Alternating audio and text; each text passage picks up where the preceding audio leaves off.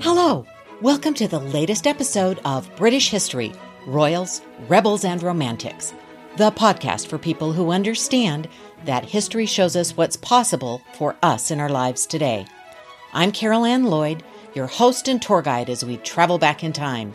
We're shaking up history to look at the stories that don't always make the history books, to consider famous and infamous characters in new and interesting ways, and to look for all the things that we share, even when we're living in different times and places.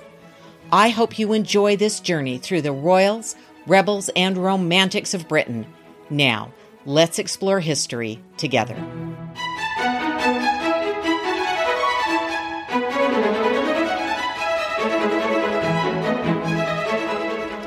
As you can imagine, it wasn't all fun and games for Tudor family dinners, with 3 mothers, all kinds of stepmothers, and 3 very determined children. Henry VIII's family offered adventure at every turn. We often move quickly over Edward and Mary to get to the more famous Elizabeth, but it's important to consider all the children and to think about them as a group as well as individuals. So let's take a look into the ups and downs of royal family life as we explore the sibling squabbles of the Tudor nursery. Here are some questions. How long were all of Henry's children considered heirs? Henry VIII was the only king of England to have all 3 of his children inherit the throne.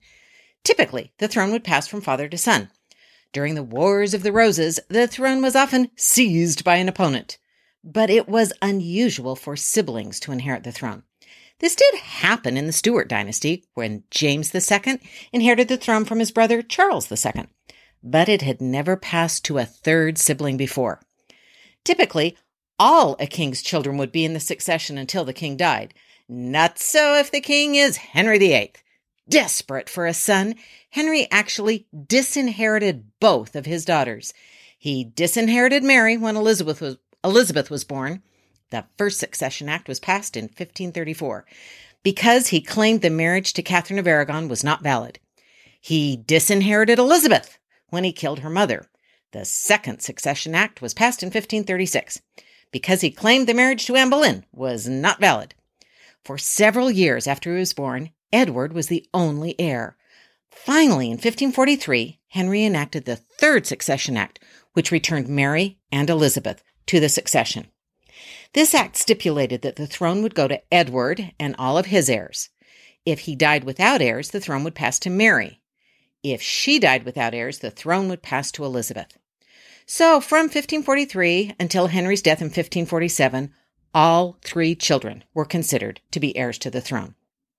Another question. In what order did Henry's children inherit the throne and why? And would that be different today? Since the Norman conquest in the 11th century, it was assumed the king would pass the throne to his firstborn son. This line of succession is based on primogeniture, which applied to non-royal inheritance as well. Of course, there were always problems and exceptions. The Tudor dynasty itself was established by right of conquest, not inheritance, when Henry VII took the throne from Richard III. However, the children of Henry VIII inherited the throne in the expected order, son first, then daughters in order of age. Edward inherited the throne in 1547 at the death of his father. Although he was only 9 years old and not legally able to reign on his own, he succeeded rather than his adult and very capable sister because he was the boy. Edward reigned for 6 years. He did not have any children. He attempted to thwart his father's succession plan by setting aside his 2 half-sisters and installing Lady Jane Grey as Queen of England. Mary's quick actions and popularity allowed her to take the throne from Jane Grey without bloodshed. Mary was crowned first regnant Queen of England in 1553. She quickly married Philip of Spain and hoped to produce a male Catholic heir to get the country back on track. Unfortunately for Mary, she did not have children. Therefore, she was forced to leave the throne to her younger half-sister Elizabeth. Yes, the order would be different today. In 2013, the Succession to the Crown Act modified the succession laws so that the crown passes to the firstborn heir, regardless of gender, and then goes along based on age. This means that Princess Charlotte's place is right after Prince George's, and Prince Louis did not leapfrog her as younger brothers had done in earlier generations. Okay, how about stepmothers? How many stepmothers did each of Henry's children have? Who were the favorites and who were the least favorites? As the eldest child, Mary had the most stepmothers, 5. Elizabeth had 4, and Edward had 3. The overall favorite stepmother was probably Catherine Parr. She represented a sense of calm and family life for all the children. It was during Henry's marriage to Catherine Parr that the Third Succession Act was brought Mary and Elizabeth back into the line. They were not made legitimate, but they were made part of the family again. Mary and Elizabeth, particularly Elizabeth, remained close to Catherine Parr after Henry VIII's death. Mary and Elizabeth were also close to Anne of Cleves. Anne successfully created a positive role as ex-wife of Henry VIII and stayed on good terms with the king after their short marriage ended. Anne was a frequent visitor to court and spent time with the king's daughters. Anne of Cleves lived long after Henry's death and participated in the procession and coronation of Mary I. Elizabeth also seems to have had a positive relationship with Catherine Howard. This was probably a reflection of their being related. Catherine was first cousin to Anne Boleyn, Elizabeth's mother, and they're being comfortable with each other. There isn't much indication that either Elizabeth or Edward had a least favorite stepmother. Mary did, however. She did not approve of her father's leaving Anne of Cleves, a sensible and serious woman, for the teenage Catherine Howard. We don't know exactly how old Catherine Howard was when she married the king, but it's likely she was about 17 or 18, and Mary was 4 or 5 years older. Their relationship is described as problematic at the beginning of the marriage, but it seems to have settled down a bit as time went on. There's one clear, wicked stepmother episode with the siblings. Henry's decision to end his marriage to Catherine of Aragon was shattering for Princess Mary. Catherine and Mary both blamed Anne Boleyn instead of Henry for everything that went wrong in their lives. After her mother was sent away, Mary resisted Anne's attempts to create a relationship. Ultimately, the two women recognized there was place for only one of them at court and in Henry's life. Mary refused to recognize Anne as queen, and Anne is said to have reflected, "She is my death, and I am hers." That sounds like it comes right out of a dark fairy tale. Question about Edward.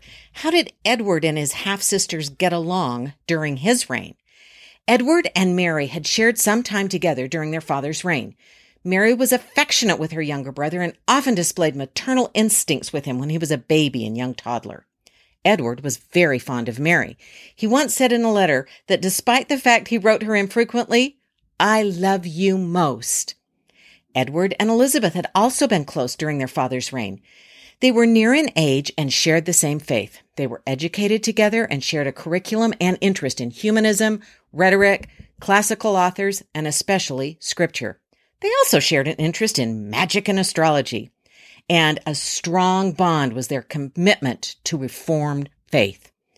The death of Henry VIII changed everything for the Tudor half-siblings. Even as a 9-year-old, King Edward was zealous in his faith and determined to bring the country into more radical religious reform.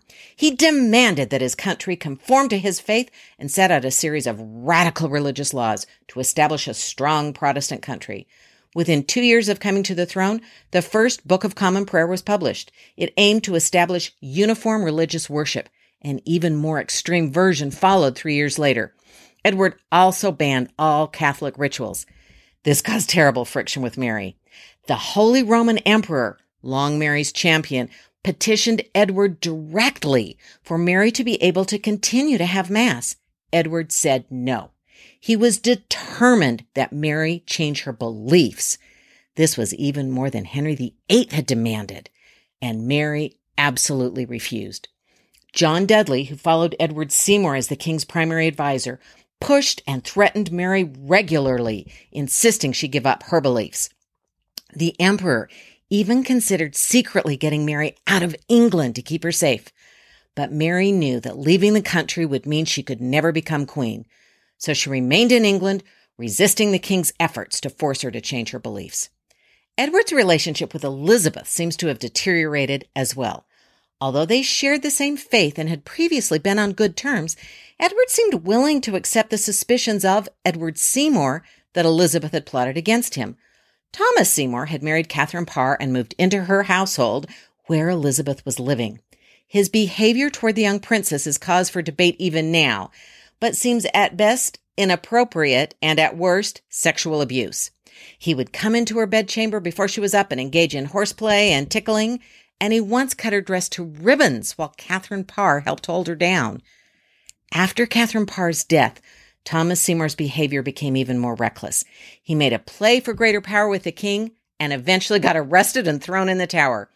At this point, Elizabeth came under investigation. She was accused of planning to marry Thomas Seymour without the council's approval and to help him gain power. We don't know if Edward believed his half-sister to be guilty, but he did nothing to shield her from intense interrogation and threats. No evidence was ever found against Elizabeth, but her reputation continued to be questioned throughout Edward's reign and then Mary's reign. Whatever his personal feelings for his half-sisters may have been during childhood, Edward was willing to completely cut off their chances of inheriting the throne. He made the politics of religious reform his primary goal and created a device for the succession that pushed both sisters aside in favor of his very reform-minded cousin, Lady Jane Grey. He emphasized that Mary and Elizabeth were illegitimate and not worthy of the crown. Although he failed in his goal and Mary was crowned after Edward, his willingness to dismiss them seems to indicate their relationship were broken down by the time Edward died. So, what about Mary and Elizabeth? Was their relationship as bad as it's usually portrayed? Given everything that happened, it's probably inevitable that Mary would hate Elizabeth more and more as Elizabeth grew up. After all, everything that went wrong in Mary's life started with Elizabeth's mother, Anne Boleyn. Because of Anne Boleyn, Henry VIII not only turned away from Mary's beloved mother, Catherine of Aragon, he turned away from Mary's beloved religion. Mary lost her status as princess because of Anne Boleyn. She was separated from her mother because of Anne Boleyn.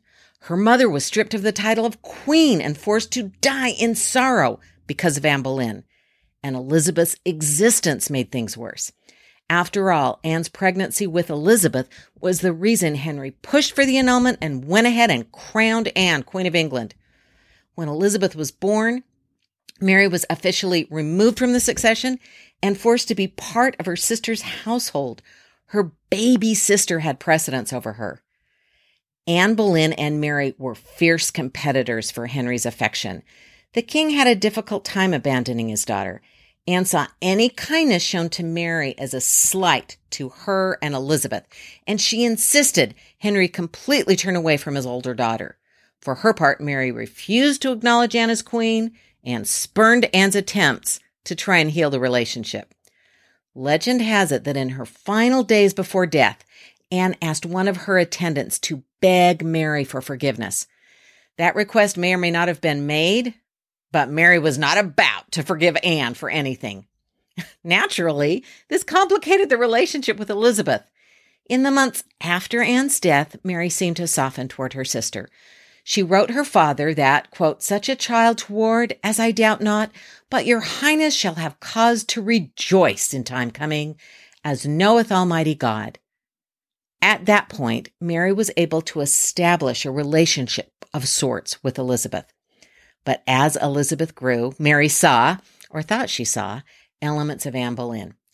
It surely didn't help that when Edward attempted to put Lady Jane Grey on the throne instead of Mary, Elizabeth quite deliberately stayed on the sidelines until it was obvious Mary was going to prevail.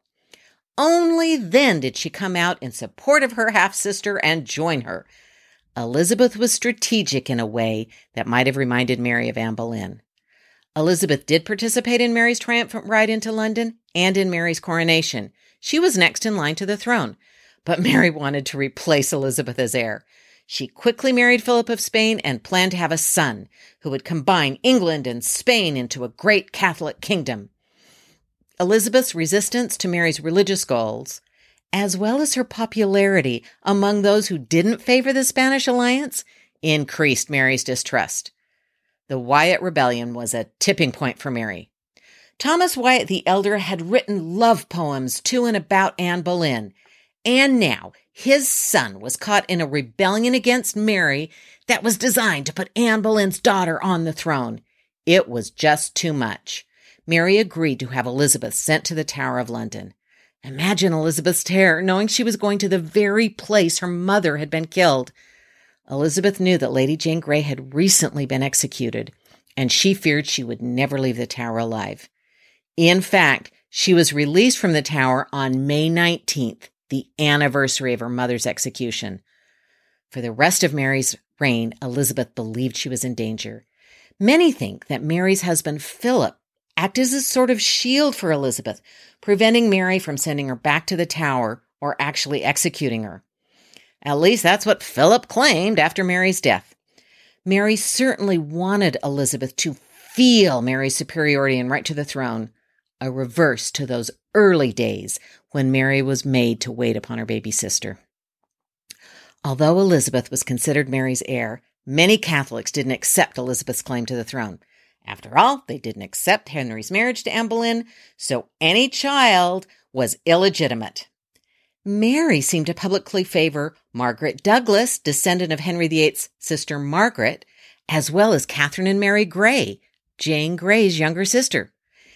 In her final days, Mary realized she was dying and could not achieve her ultimate goal of having a son to succeed her.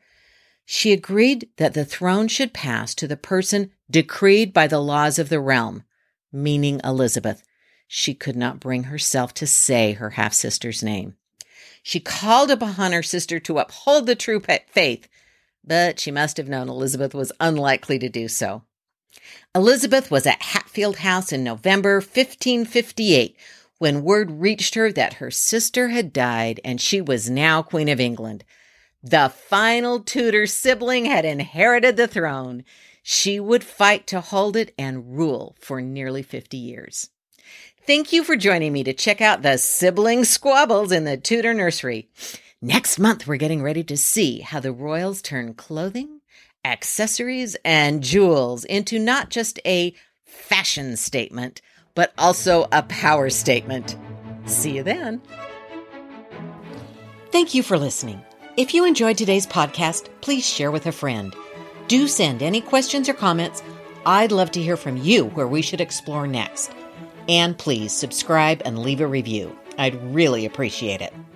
I'm so glad we could explore history together. Till next time.